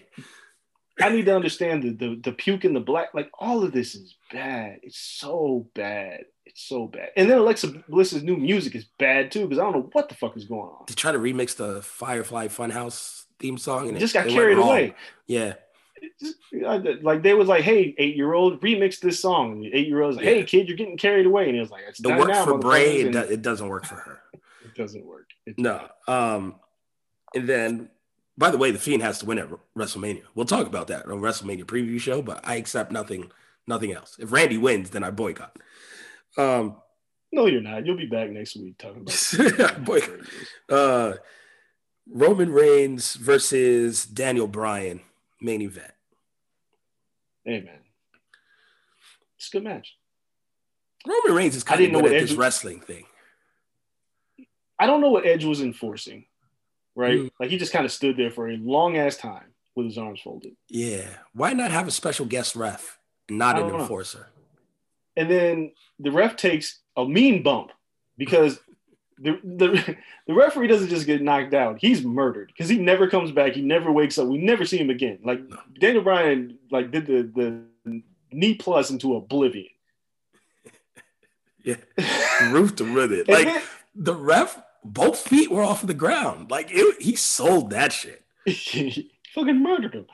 And then, like, you know, fast forward, you know, the chair shot, Daniel Bryan hits Edge. And Edge cost Daniel Bryan the title match with the chair shot, which makes me go, all right, for some reason, they didn't believe in Edge versus Roman Reigns. And 3 weeks before WrestleMania, we're putting Daniel Bryan in this match. Yeah. Because that seems like it was going to happen because now he's on the arc. He's on the WrestleMania arc. If he's not in the match, this is crazy. Yeah. My problem with this is there's 3 weeks. And Daniel Bryan hasn't won shit in the last few months. He's been losing. No, he won the Elimination Chamber. So they have been building to this for a month and a half. He won the Elimination Chamber, outlasted everyone, and then didn't get a fair shake against Roman. So it was built okay if it didn't coincide with the Edge feud. Exactly. Edge is the odd man out, not Daniel Bryan. They've actually built that well for him where he should beat or challenge Roman Reigns, right? Like, they built that very well. Well, Edge makes no sense in this program. But here's my issue. Okay, Daniel Bryan won the Elimination Chamber. Now, remember, he lost to Cesaro. He lost to Rollins, I believe. I can't remember. He lost somebody else on the way there. While Kevin Owens was feuding with Roman Reigns. Yes, he lost to Knock. Yeah. So he's only really won one match, which was the Elimination Chamber. Yes. I'm not saying that this is wrong. Yeah, I'm not saying this is wrong. What I'm saying is Edge won the Royal Rumble. And the feud you needed to start after the Royal Rumble was Edge versus Roman. Instead, you stuck Daniel Bryan into this feud, had very little Edge interaction with anybody until he started playing heel off of Daniel Bryan, which felt weird. Because why are you mad at Daniel Bryan? Because then you'll just be facing Daniel Bryan instead of Roman Reigns. Who gives a shit? Yeah. You still got your title chance. But my bigger issue here is they told him, I'm not saying the Daniel Bryan story is bad with Roman, because now they had Roman tap out. Now that's your story. But you know what the better story was that they pulled the trigger on too soon? The Kevin Owens story. Yeah. The Kevin Owens Roman Reigns story was incredible, and they worked the shit out of it. But it feels like everything to this point was like, all right, Edge, you're back. You'll win the Royal Rumble, and you're going to challenge Roman Reigns. And I don't know where it changed. I don't know what happened. They said, I guess this is what I think happened. They said, well, Roman can't lose. You're right, Roman can't lose. Well, Edge can't lose either, can he? Yep. He could, but should he come back? Well, who can lose? Daniel fucking Bryan. Daniel Bryan can lose. And you know how much And do you know how much that bothers me to think that Daniel Bryan's getting shoved in this match to lose? Yeah, it's weird. He's going to make it a very good match, but he's been okay with losing. He understands where the hell he's at, you know? So, well, he knows where he's at. What I'm saying as a fan, you're like watching this shit and you're like, you guys don't have the balls to pick a winner between Edge and Roman Reigns. So you're going to stick good old Daniel Bryan in there to lose? That's kind of fucked up. That's what he's there for. I think Edge gets his moment. And I'm calling it already. Granted, we have 3 weeks. We're going to do a preview show. I think Edge pins Daniel Bryan. I think him and Roman run it back at Fastlane. Or no, excuse me, at not Fastlane. What the fuck is the Vengeance pay-per-view? Backlash. And him and Roman will chase him. You never beat me, blah, blah, blah. I think they continue that feud after this. But I think Edge, last night of WrestleMania, pins Daniel Bryan, and you get the Edge moment as champion. How cheap is that, though? That's very cheap. I think in front of fans, I'm not sure if the fans are going to give a fuck. And Roman stayed strong. Because who's the baby face in this match? Daniel Bryan. Daniel Bryan, yeah.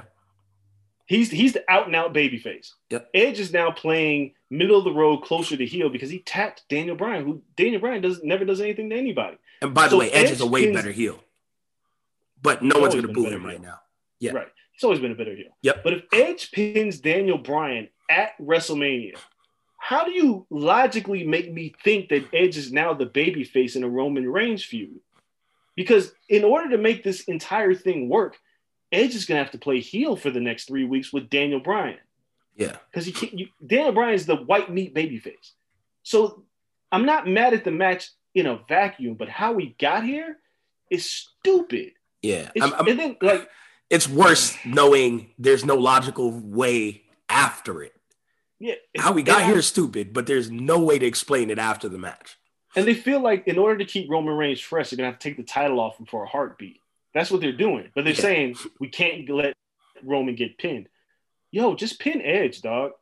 Just pin Edge. Just pin him. But I guess the other thing is, in front of a live crowd, I guess they've tricked themselves into believing that the babyface has to go over in front of a live crowd. But that's not what you're doing if Edge pins Daniel Bryan. Yeah. No, so I agree. I don't think they're 100% committed on a winner to this match. I think they put Daniel Bryan in there as a safety valve, that if they can't figure out something, Daniel's going to lose this match to one of them. But I think there could be a moment in time where Vince just goes, fuck it, let Daniel Bryan win. It could happen. I doubt it, but I think they have no idea what they're doing. I think they've had no idea what they're doing for like the past 4 months. Yeah. Listen, if Daniel Bryan wins and for some reason they both chase DB, or maybe it's Daniel Bryan and Edge at Backlash and Roman just waits to see who the winner is, that could be a good way to play it. I don't know. It's very weird to see where they go after it. By the way, talking about caring, you mentioned his name, Kevin Owens. I was like, oh, they don't have anything for Kevin Owens. Oh, I saw you were like, oh, they're just throwing him with Sami Zayn. They're not building this correctly. All this stuff. I was like, yeah, fuck, they are. These guys got me to care 2 weeks. And they got 2 more weeks to make me care even more. That haluva kick that caught Kevin Owens during commentary was stiff. I love it. These guys are magic. I don't care. I care already. 2 weeks. Yeah, I don't care. I care in 2 weeks. I don't care. It's going to be such a good match. These guys are incredible. It took 2 weeks. Here's the problem. You had all that history that you could build off of. You could have built this a lot longer. Do you really think they're going to give these two a lot of time at WrestleMania? I doubt it. That hurts, right? Yeah, so it being 2 nights gives me faith.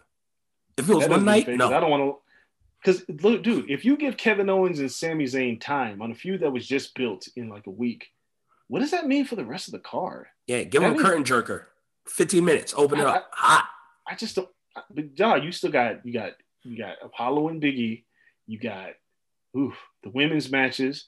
Mm-hmm. Somehow the women's tag titles are going to be in here because for whatever reason, Natalya has formed a tag team with Tamina. Like, Natalya is the most jumping around motherfucker I've ever seen. Like, every 3 months she gets this unnatural push with like some random woman. Yeah. And now it's Tamina. Now it'll be a pre-show triple threat because they have challengers on both sides. Oh, God, Tamina, Natty, and then on the other side, it is Lana. You know what they could have stuck with? Seriously? What? NXT? Shotzi and Ember. Yeah. Yeah. Because Shotzi and Ember, what the fuck are they doing with the women's tag titles? They're already running back rematches. What's going on here? Well, that's their women's tag division. Yeah, that's their NXT match. I mean, it's the most sensical one, I guess, because it's a natural team. No, the most sensible match is a rematch with Nia and Shayna, and they could have invaded each other's shows, attacking each other to get there. Yeah, definitely. For the tag titles. Yeah. Not adding another title to NXT, which is going to get lost. Like, you know it. We both know it. That NXT women's tag title, it'll be disappeared from television in about 3 weeks. It'll be over. We won't be talking about it anymore. Yeah. Or they will force it and shoehorn it in, but it'll feel unnatural the entire time. Yeah. But the women's division down there just got so big for its britches that I think they just wanted to keep all of them on TV. And they're like, how the fuck are we going to do this? Oh, so one note, because I know we got to get through NXT and we can briefly talk about AEW. You still got boxing shit to talk about. Yeah. Asuka shows up on Raw, wrestles Peyton Royce with an atrocious match. Yep. I was so mad that Peyton Royce got all that time with Asuka. That's a way to make Asuka look like a badass, right? Yep. Against somebody she would have nerfed in NXT, and I know we're not in NXT anymore, but Peyton Royce has done nothing on the main roster. You give her all this time with Asuka, and it's a bad match, and then after all that shit, Rhea Ripley comes out, who's done nothing. Her last outing, she lost. She comes up and she goes, I challenge you, Asuka. And Asuka gets goofy and says, nobody ready for Asuka. And I'm like, yo, are we really at the point where anything to get this title off Asuka? Because Charlotte has COVID and she won't be ready for WrestleMania. And if she is ready, they'll just throw her in the match the day before. Yep. But otherwise, they're doing everything they can to get the title off Asuka. Man, I say it every week. I'm going to say it again. Stop doing Asuka dirty, man. She's the most disrespected champion on this roster. It's unbelievable. Peyton Royce, are you serious? Yeah, Asuka's losing. It is what it is. She's losing the belt to whoever. So Rhea either is going to be champion immediately or, like you said, Charlotte will come back. And I would love for Rhea to pin Charlotte to win the belt as, you know, a continuation of last year's story. Where Rhea lost the NXT championship to Charlotte. But if it's a triple threat, Asuka's taking a pin. So, which is dumb because Charlotte and Rhea have the beef. They have the history. And it's not like it just played out in NXT. She won it at Mania. So it would be great revenge for Rhea, make her a star. Asuka would still say, listen, you didn't beat me. She can have a gripe to stay in the picture, kind of. But it'd be Rhea versus Charlotte probably again at Backlash. So you'd continue that. Well, you know what'll happen. As soon as you get the title off Asuka, she's about to disappear for a while. Yeah. They don't believe in her. They don't. They believe in her enough where she is a easy placeholder. They don't seriously think about it. They don't consider her in the echelon of the 4 horsewomen, but she is right outside that bubble. Her, Alexis. They're the safety nets if the horsewomen cannot carry something for a period of time. Well, think about it, though.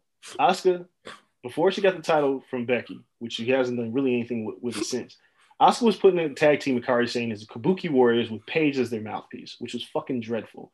But what did Asuka do?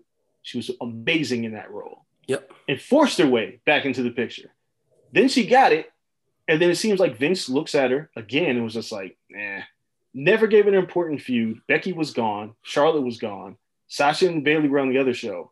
And they never gave her anything meaningful. As soon as and you know Vince was looking at Rhea Ripley like, I love this. So as soon as Asuka loses this title, it is over. Again, until she shows them again, like, yo, I'm just really good. I'm going to force my way back into it. They don't believe in her. They don't. It's frustrating. They don't believe in her. They don't believe in what we know she is. But she's definitely above some other talent. Like, they're not going to just forget about. Like, she'll be in something. That's the best thing I can say about it. Like, she'll probably be super cooled off and then maybe get drafted to SmackDown and then get into some shit over there. So, what else do we have? Oh, shit. Some more wrestling. NXT, quick recap of this week. We're getting the feuds coming together in NXT. Unfortunately, or fortunately, there was an injury to a tag team champion, Burch. They had to drop the belts. Now we're getting a 3-way match at TakeOver. I like that. I think that's cool. MSK is in that. Grizzled Young Veterans and Legado del Fantasma. That's going to be one hell of a match. Yeah, I just... Kind of. Lorcan and Burch should never really had the titles, you know? Yeah. But this is best case scenario now. Yeah, this will be a good match. We know it's going to be good. But yeah, it's good. Just Lorcan and Burch, like... Okay. Yep. Finn and Cross. Cross is doing his thing. Nerf someone else. Only Lorcan. Yeah, only Lorcan, who needed revenge because Burch got injured in the tag match. So it made sense, kind of. Got nerfed, though. So that's cool. And then, they're headed. I just need to see more interaction between them. the main event feud feels like it's Adam Cole, Kyle O'Reilly. It's weird because your championship feud should have that same type of heat. It doesn't yet. No. 2 weeks to get that heat. It's not going to compare, right? No. Again, it came off of, Karrion Kross feuding with Santos Escobar and Legado del Fantasma for like no reason. And then he tags with Balor. And then he hits Balor afterward, but he injures kayfabe, Danny Burch. Now he's feuding. He has a match with Oney Lorcan, which is like a waste of time. Because what is that? It doesn't make him look like a badass. Even though he nerfed him, but it was just like, why are we doing this? That was like, Oney Lorcan was a heel. What are we doing? Yeah. And then, Balor comes out and he's like, yeah. And, Balor's Balor, and he's been undefeated. But even the promo, I was just kind of watching it. And I was just like, yeah, this ain't it. It feels like what they did with Keith Lee and Adam Cole. It's like, it's just the match. Mm-hmm. It doesn't have any heat. And the bad thing about Kyle O'Reilly and Adam Cole is it's not headlining either night. What night is that going to be on? They haven't said. I'm going to assume it's going to be night 2 because they seem like they've packed night 1 already, with the headliner being Io Shirai and Raquel Gonzalez, which doesn't feel like it has the juice to be a headliner. Yeah. I don't know what's going on. That's tough. It seems like night 1 isn't like a clean split, right? It's not Mania where you have 2 headliners. Like night 1 kind of seems like, okay, this is a nice like teaser night. And the real takeover is on Thursday on Peacock. But both of them aren't both of them going to be on Peacock? No, this one's on USA Wednesday. It's the TV time slot. This is why takeover should have just been one night. Splitting it into 2 is just a bad idea. They could have did their prime target show on Wednesday on NXT, and I'd have been totally fine with it. And I'd be like, oh yeah, make me invested in these shoes so I can watch it. Now we got night 1. We have this 6-man gauntlet match to figure out who Johnny Gargano faces on night 2. Yep. Feels incredibly unnecessary. And just a side note, Bronson Reed pinning LA Knight in his like first match with him. I was like, damn, did they give up on LA Knight already? But I mean, no, a lot of people lose when they first get there. Keith Lee lost like ever. Yeah, Keith Lee lost for a long time. No. LA Knight was booked as the hottest free agent. Yeah, no, you can't lose to Bronson Reed. Like, dog, he just lost to Bronson Reed. It's so weird. And then, like, you look at the card, right? Jordan Devlin versus Santos Escobar in a ladder match. It's going to be incredible. Oh, great. But, dog, they really just – I don't want TakeOver to feel like WrestleMania. It doesn't need to be that long. Because you don't really have that many feuds that I feel like have to be at TakeOver. You got a good 5 or 6 of them. Yeah. Because even Walter versus Tommaso Ciampa, like, I'm watching it and I'm like, I really don't care. I want to see Walter wrestle because I like Walter. But Ciampa for the NXT UK title, make it make sense. I mean, I don't mind it because it started with them Imperium recruiting Thatcher, because obviously people who watch on the Indies, Thatcher was in Imperium. Sure. So Ciampa telling him he got to make a choice. The thing is, Thatcher is off TV, so I'm assuming Thatcher will come and kind of cost Ciampa, and then that'll be the reveal that he joins Imperium. I mean, but that makes it even worse in my mind, because Walter should just go over on people clean because we haven't seen him for a while. Yeah.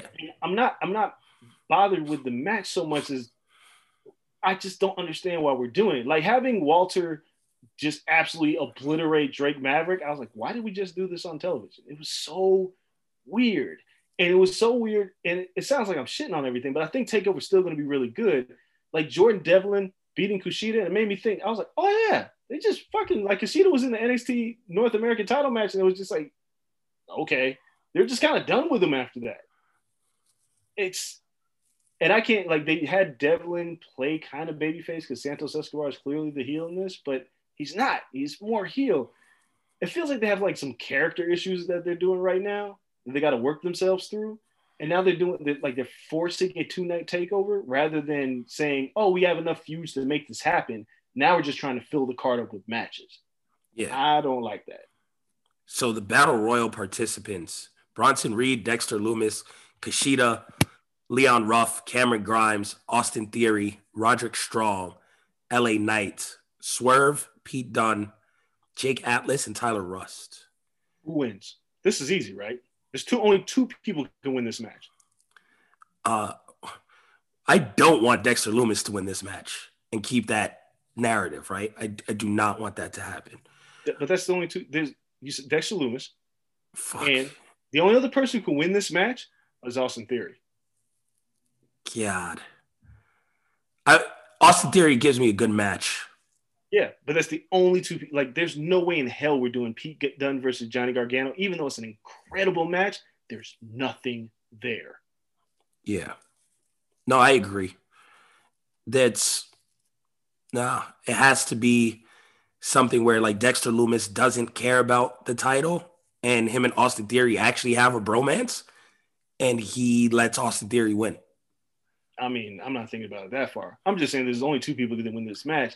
And I would like Cameron Grimes to win, but I don't think that's going to happen. Yeah, it's not because there's nothing there. Yeah. And instead of using like time to build another feud, it's like you're forcing a match on night one that we don't really need to see. It's a gauntlet match. I'm sure it'll be pretty good, I guess. I don't know. But then we're getting a match with Gargano, and there's only two outcomes that make sense because it's takeover during WrestleMania week, so it has to be a feud.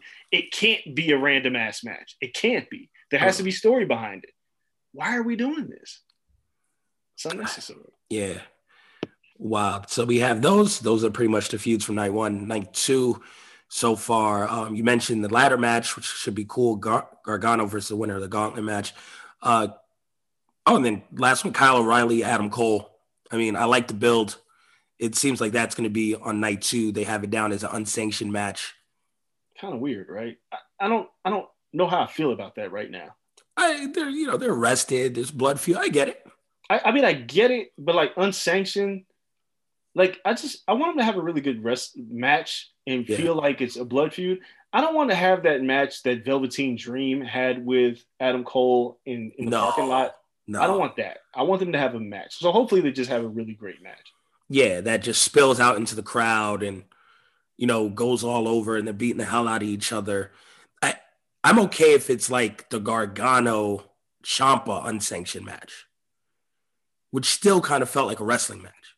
Yeah, I mean, yeah, we'll see. He took up the mat and then, it was the boards and shit. Like, it felt like a good match still. So, also be clear, there will be nobody going into the crowd during COVID.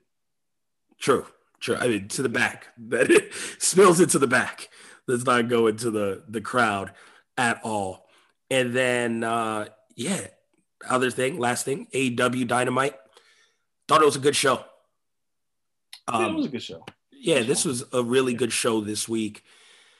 And Kenny Omega, asshole Kenny Omega, man, I'm loving it. I don't know why there's people that just really hate Kenny Omega, but I'm like, yo, he's been doing some of his best work as a complete dickhead. Really? Who hates him? The WWE marks hate him. But he's a different dickhead than Roman Reigns because he's still the best wrestler in the world, but he's so obnoxious. And it's like with Don Callis, who's incredible, by the way, all this works for me because the thing is about Kenny Omega is he still like has to cheat to get over. But the motherfucker can still wrestle. So every time you see him, he's doing some good shit. Like the Matt Sydal match, I was like, this is actually a good match. But he's still a dick. It's good stuff. Yeah. I mean, listen, I can't agree more. It's really good. I liked him coming out and getting beat up. The Bucks, it kind of gave him like a turn as well. It seems like them, the Good Brothers and Moxley, are kind of getting into like a rivalry, a three-way tag team rivalry. Which is very interesting. Yeah, with Moxley and Eddie, which is cool. Like that opens up a lot of stuff. I didn't watch Impact, but Kenny Omega mentioned his, former tag team partner, Ibushi. Yeah. People were losing their fucking minds. So who knows who shows up in the coming weeks or months. It's interesting. They caught my attention. MJF promo was really good. Again, that man is like, the pinnacle at first, I was like, I don't know, Sean Spears, whatever. But MJF is he's really good at cutting these promos and, just disinterest Chris Jericho. But then the big thing to me, and I'm so glad it happened, FTR called out LAX. We're going to get it. They better not fuck this up. This is the match. FTR versus LAX. Don't blow it. Oh, real quick, because you mentioned Kota Ibushi. Will Ospreay beats Shingo at New Japan Cup. He's getting the title match the week before WrestleMania against Ibushi. And I'm like, yeah, this is great. And then Will Ospreay proceeds to commit domestic violence on Bea Priestley for absolutely no fucking reason. This was WWE booking. I hated this. Why did they do that? That was bad. It makes no sense. I was, because I didn't know what was, like, I watched it, and you sometimes they have them long ass speeches, and I'm like, at the end of New Japan, I'm like, I'm just gonna turn this shit off because I didn't think there was gonna be an angle. But I remember Kota Ibushi was ringside. I was like, Ospreay, I want to hear him cut his promo because he's a heel. Him and Shingo had a great match. You should probably go out of your way to watch it. They don't fuck up. But out of nowhere, like, he talks about how bad he wants the title, and he just gives Bea Priestley a cutter. And I'm like, what the fuck is this? Gato's a great booker. This was bad. This was up there with Evil winning the title bad. Yeah, it was unnecessary. It's not as bad as Evil winning the title, but it's unnecessary. But it was so unnecessary. Read the room. It's not good in the climate. It doesn't work right now. It's unnecessary. It's not a good way to give him heat. Yeah, bad. All bad. Anyway. But that being said, the match was great. It's fantastic. Match was incredible. I love Shingo. Shingo's incredible. Yes, that's on the list of matches of the year so far. Like, I really, really like that match.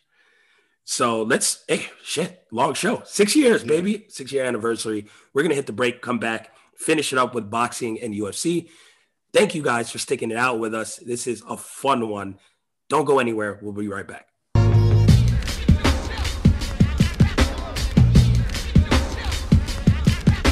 We'll get right back to the show in a second, but first, the wait is finally over. Football is back. You might not be able to be at a game this year, but you can still be in on the action at BetOnline.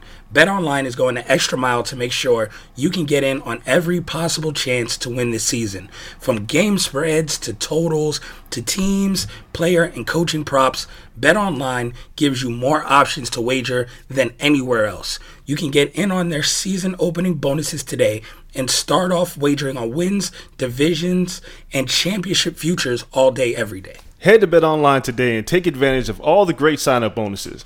Don't forget to use code BlueWire at betonline.ag. That's BlueWire, all one word. BetOnline, your online sportsbook experts.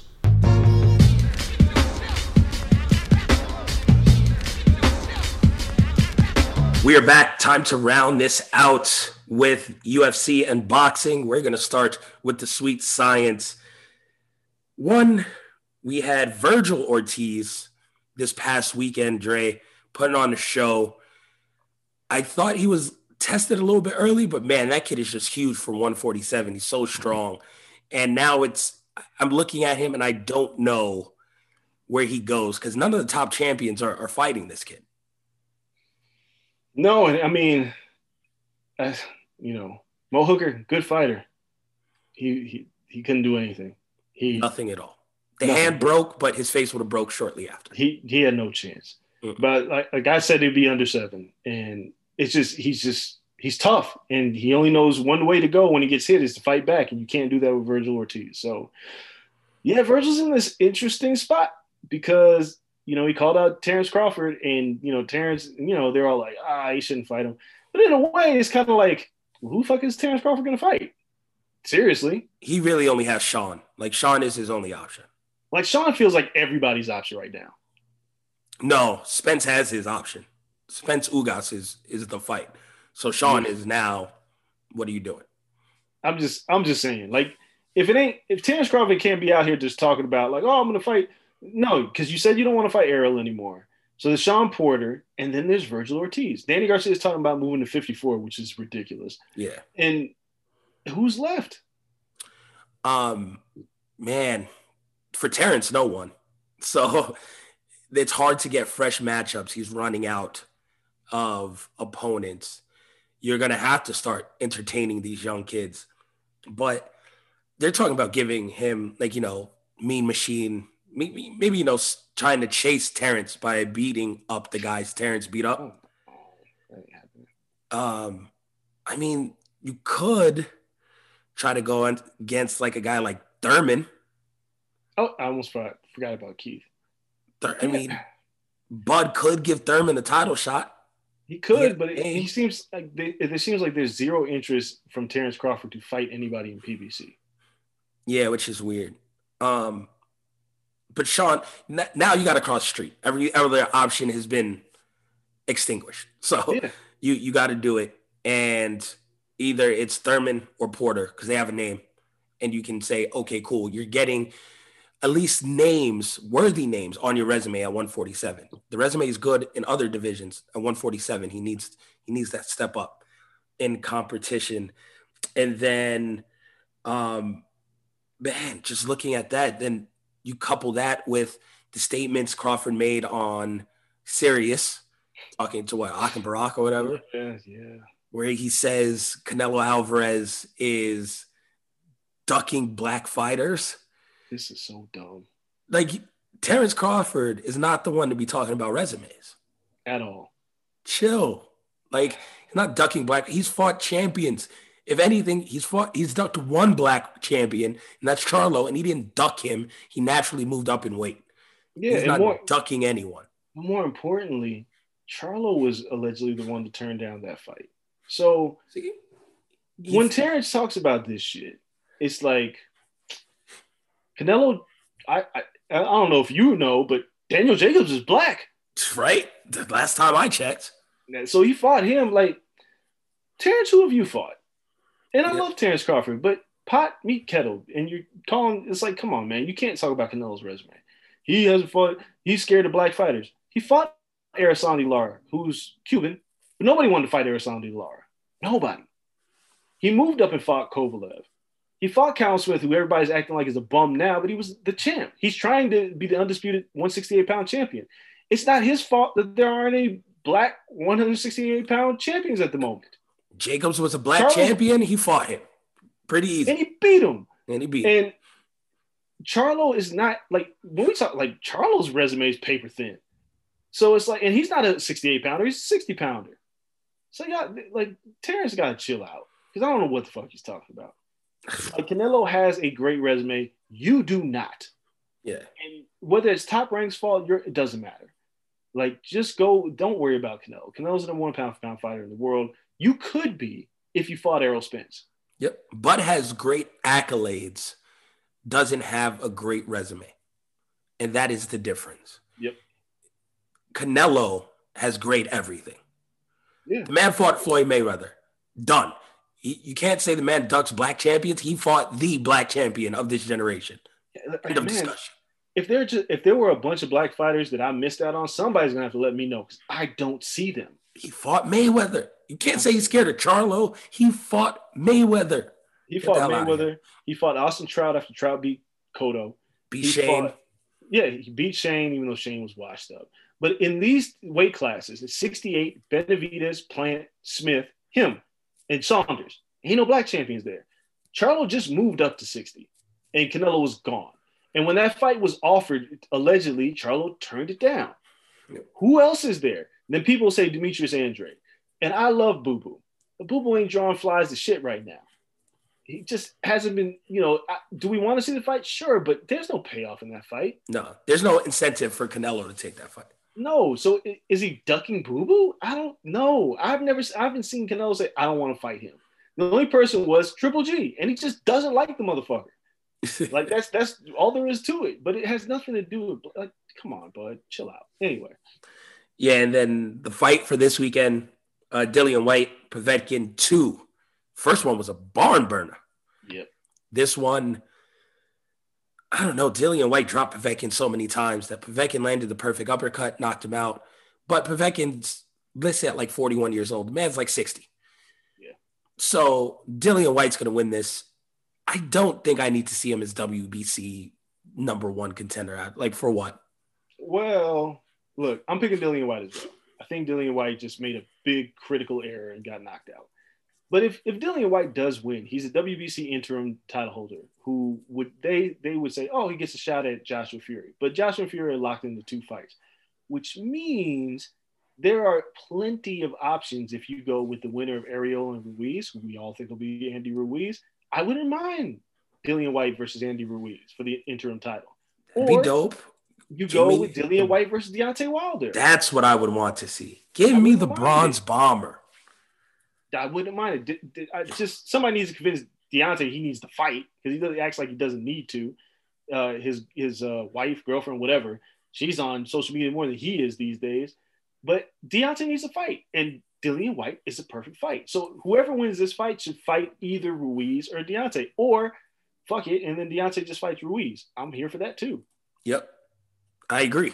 So I don't think either of them should just be mandatory for Fury. No, like I think this is a good fight. I think he wins, and then there's one more fight before we start pushing him mandatory on any of the titles. Or let's make it fun, right? Let's piss everybody off. Alexander Usyk stepping aside for this fight. Fuck it. Why don't you just become the interim title holder and the #1 contender in both the WBO and the WBC? Fight Dillian White. I'm fine with that. Not mad at that either. There's options. There's options, but none of them should get in the way of the Fury Joshua fight or the rematch. Yep, agreed. Now it's time to switch gears over to MMA. We have a pay-per-view this weekend, UFC 260. It's going to be a fun one. Again, the card is okay, not as deep as we've seen lately, especially on like the prelims and everything. I mean, it lost Volkanovski, man, and Ortega. That hurts because of the Rona. And they're going to do a full house in Florida? All right. I forgot this is a full house show. No, this one's at the Apex. Oh, okay. The next pay-per-view is Full House in Florida with Usman Masvidal. Full house, not even social distancing. Full house. I mean, it's Masvidal. He doesn't give a fuck about the Rona. I'm just saying, fans, about it. You know how many people, man, all right. If we have an outbreak, we know where it came from. Protect Usman at all costs. If we have an outbreak currently, it came from Miami and people twerking and whooping ass on the streets of Miami for spring break. Those videos were crazy. Yeah, indeed. Florida's on a whole other level, sir. I'm not going nowhere near Florida with a 10-foot pole. I damn near might have to go to Georgia for the Jake Logan Paul fight, which we didn't touch on. That's crazy. Yeah. And the musical stuff, and it's just such a big fight. So I get vaccinated on the 13th. That fight is on the 17th. Have fun. I ain't going nowhere. I know you ain't going. I'm still masked up. Listen, I ain't chancing shit. There's variants out here, but I might be in attendance for that fight. So we shall see. UFC wise though, main card again takes a hit, but still some pretty good fights on here. I'm trying to figure out where to start. We can start with Sean O'Malley and Thomas Almeida. Yeah, but I mean, Malarkey versus Kama Worthy. Kama probably get the knockout. Yeah, so there we talked about it. Easy. Miranda Maverick, Jillian Robinson, no clue. I'm giving me Maverick just because. All right, Sean O'Malley, Thomas Almeida. I think Sean O'Malley wins because Thomas Almeida's on the weirdest skid, and I think I mentioned this last week, I've ever seen. 4 straight losses after being a whisper away from the title. Yep, he fell hard. Hard. Cody Garbrandt short-circuited something, and it hasn't been replugged in. It hasn't been plugged in again. It's horrible. I want Thomas Almeida to knock out Sean O'Malley. It's not going to happen. Maybe it will, but that's what I want to happen. Sean O'Malley's talking a lot. He's talking like he's still undefeated. He has a Tekashi 6ix9ine poster behind him. He had that weird podcast show where they talked about Megan Anderson and he was holding a fucking baby. It was fucking weird. Yeah, he doubled down on that, by the way. And I feel like O'Malley's just a douchebag in the waiting, and I feel like we need to neutralize the threat now. So I kind of hope Thomas Almeida just knocks him out. I feel like it's going to be a problem. Yeah, I'm seeing like, he's got star written all over him. I ain't gonna like this dude if he becomes a star. Yeah. So let's get him out of there. Thomas Almeida. I'm not mad at that. That's a good reason to pick Thomas Almeida. And Thomas Almeida, let's be clear. He has the tools. Yeah, just don't put that shit together. Yeah, maybe this time off and he's just able to recalculate and he comes back and he's the guy he was before. So this is not an easy fight by any means for Sean O'Malley. And then we have Tyron Woodley, Vicente Luque. Tyron wins or goes home. That's it. This is your UFC career on the line. And this hurts. No, fuck it. I'm gonna pick Tyron. I just can't do it. Listen, it's not with my brain. I'm telling you that much. I think, honestly, he's Bellator bound. He could win and probably get cut. But give me Tyron to win in a stinker of a fight. My heart's doing it again. My heart went with Thomas Almeida, even though my brain says O'Malley. My heart's saying Tyron Woodley, even though I think that Vicente Luque is going to beat that ass. I hope not. I hope my heart's right. Me too. Shit. But yeah, you're right, man. T Wood loses. Welcome to Bellator. So, and Bellator's on Showtime. He's be in a prime spot. But man, he hasn't been right. Since that Usman loss, he hasn't been close to right. He's gun shy. Completely. And I don't know how you get that back. He has the yips. Yep. I don't know how you get that back. No. And then, by the way, his cameo in that T.I. movie is ridiculous. Oh, so it's nuts ate by a raccoon? Yes, he's not going to Hollywood. As much as I like T. Wood, but nah, fam. We go to Bellator. Let's keep this train rolling. Main event, Stipe versus Francis Ngannou to see who challenges, and yes, I said it that way, challenges Jon Jones next. The heavyweight championship. I've disrespected Stipe so much. Everybody has. Every time I pick against Stipe, I'm like, this is the time I learned. He already beat Francis. He wrestled him, showed that Francis had no answer for that. Francis had like a total of 3 minutes octagon time since. So we don't know what the hell's going on. I'm disrespecting Stipe again. Francis Ngannou is going to knock him out. Yeah. I'm going to pick Stipe. And look, there's 25 minutes in a fight. It takes 1 second to get knocked out by Ngannou. My issue is this, though. As much as Ngannou says he's gotten better, we haven't been able to see it because he's just been knocking people the fuck out. And 2 minutes and 46 seconds of cage time since the stinker against Derek Lewis, nothing's really changed. All that's really happened is that Ngannou is just hitting people with the same punches. He's not throwing straight. He still throws wide as hell. And that's all the shit that Stipe got away from in the first fight. Then I watched them stare each other down today, and I keep thinking of Ngannou as this superhuman Hulk-type figure. He's not that much bigger. He's going to be heavier and more muscle-bound, but he's not that much taller. And when you're fighting in a smaller octagon, it leans towards the wrestler because he can close distance on you real quick. Oh, I don't think Ngannou's that's less space to circle away from Ngannou. It doesn't work like that. Stipe never circled away from Ngannou. He ducked into him and took him down, and Ngannou couldn't stop him. So didn't let him get lanky. Didn't let him get enough space to land the knockout. Yeah, crap. So now you got the smaller cage, and that's exactly what you can do. Yes, of course, Ngannou can knock him out with one punch at any given moment. Ngannou blew his load in the first round and was completely done. He got put on his back one time. By the time he got up, it was over for him. I haven't seen enough out of Ngannou to make me say, well, this fight's going to be so much different. If Miocic loses, it's going to be because of an error he made, not because Ngannou did anything different. So I'm going to pick Stipe because I think he's more of the cerebral assassin. But Ngannou could end this night anywhere in the first 2 seconds of the fight if Stipe does something stupid. If it goes past the second round, it's Stipe's fight. Yeah, definitely. So Francis got 10 minutes to win this. Yep. And then we'll see. We'll see if John is there. We see if we get like a stare down or something. I want to see how big John is. That's what I'm waiting for. I want to see John in the ring with all this added physique, standing next to whoever wins the fight to see if he's like towering and imposing. He probably won't be if it's Ngannou. And I think it's fucked up because if Ngannou wins, then you got to have a question. Because it's like, what, do you just put John in there? You got to do the trilogy. Yeah, you would think. It'd be smart to run it back, but do you give John a fight against a different heavyweight? Like, you don't give John the Black Beast. I mean, got to protect your investments. I know. It's UFC to UFC, and so it's like, we'll see what happens. Yeah, we'll see. Man, this has been a fun show. 6 years deep. I feel like we should have had some type of shot or something. We weren't prepared for this. But I will say, don't worry. We'll take a shot after the show goes off the air when we run and we get this. Next time I see you, Dre, whenever this is, brunch on me. I got to pay this off. It's been an amazing 6 years. I look forward to the future of this show. We joke a lot and all this stuff. This is fun for us. This show, over 6 years, it started as Dre being like, yo, this kid is just going to say something stupid on air. Let me see if he'll be a good co-host. And turned into like, man, we're in the group chat. Me and Dre talk every day. It is grown into something so much more. I've learned so much. I'm at where I'm at in my career in large part due to this show and knowing Andreas and the conversations you guys hear on air and the conversations you don't get to hear.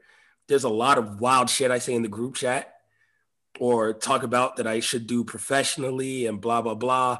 And that they talk me off of a cliff and tell me I'm wilding, and I get so much great advice. And he is the old man, not by age, but by experience. And that experience helps me so much. So this 6 years has just been amazing and just key to my life. Hopefully you guys have enjoyed Old Man. This is another one of those, give you the flowers while you are here. I appreciate these 6 years, and to many more, sir, to many more. Appreciate that, man. And it's all love, man. We've been doing this for 6 years, and yeah, you're one of my best friends, and now we have this podcast, and y'all keep listening. We appreciate y'all's support, and I still don't know why y'all listen to this shit, but thank you. We keep listening to this. We appreciate you guys. Make sure you guys follow us on social media at Corner Podcast _ on Twitter, at Corner Club for Life on Instagram. I'm keep this short because this is a long ass episode. We appreciate you. Until next week, we're out. Peace. Whether you're a world-class athlete or a podcaster like me, we all understand the importance of mental and physical well-being and proper recovery for top-notch performance. That's why I'm excited that Unified Healing is sponsoring podcasts on the Blue Wire Network. Unified Healing is a new and super innovative global network of wellness centers powered by Energy Enhancement System, or EE System. If you haven't heard of the EE System yet, then you'll want to listen up. This technology promotes wellness, deep relaxation, purification, and rejuvenation. Wherever you are across the globe, access to a center is easy and affordable. Interested in experiencing the EE System technology for yourself? Go to unifiedhealing.com/bluewire to learn more and find a center near you. That's unified, UNIFYD, healing.com/bluewire. No material or testimonials on the Unified Healing website are intended to be viewed as medical advice or a substitute for professional medical advice, diagnosis, or treatment. Always seek the advice of your physician or other qualified healthcare provider with any questions you may have regarding a medical condition or treatment and before undertaking a new healthcare regimen, including EE System.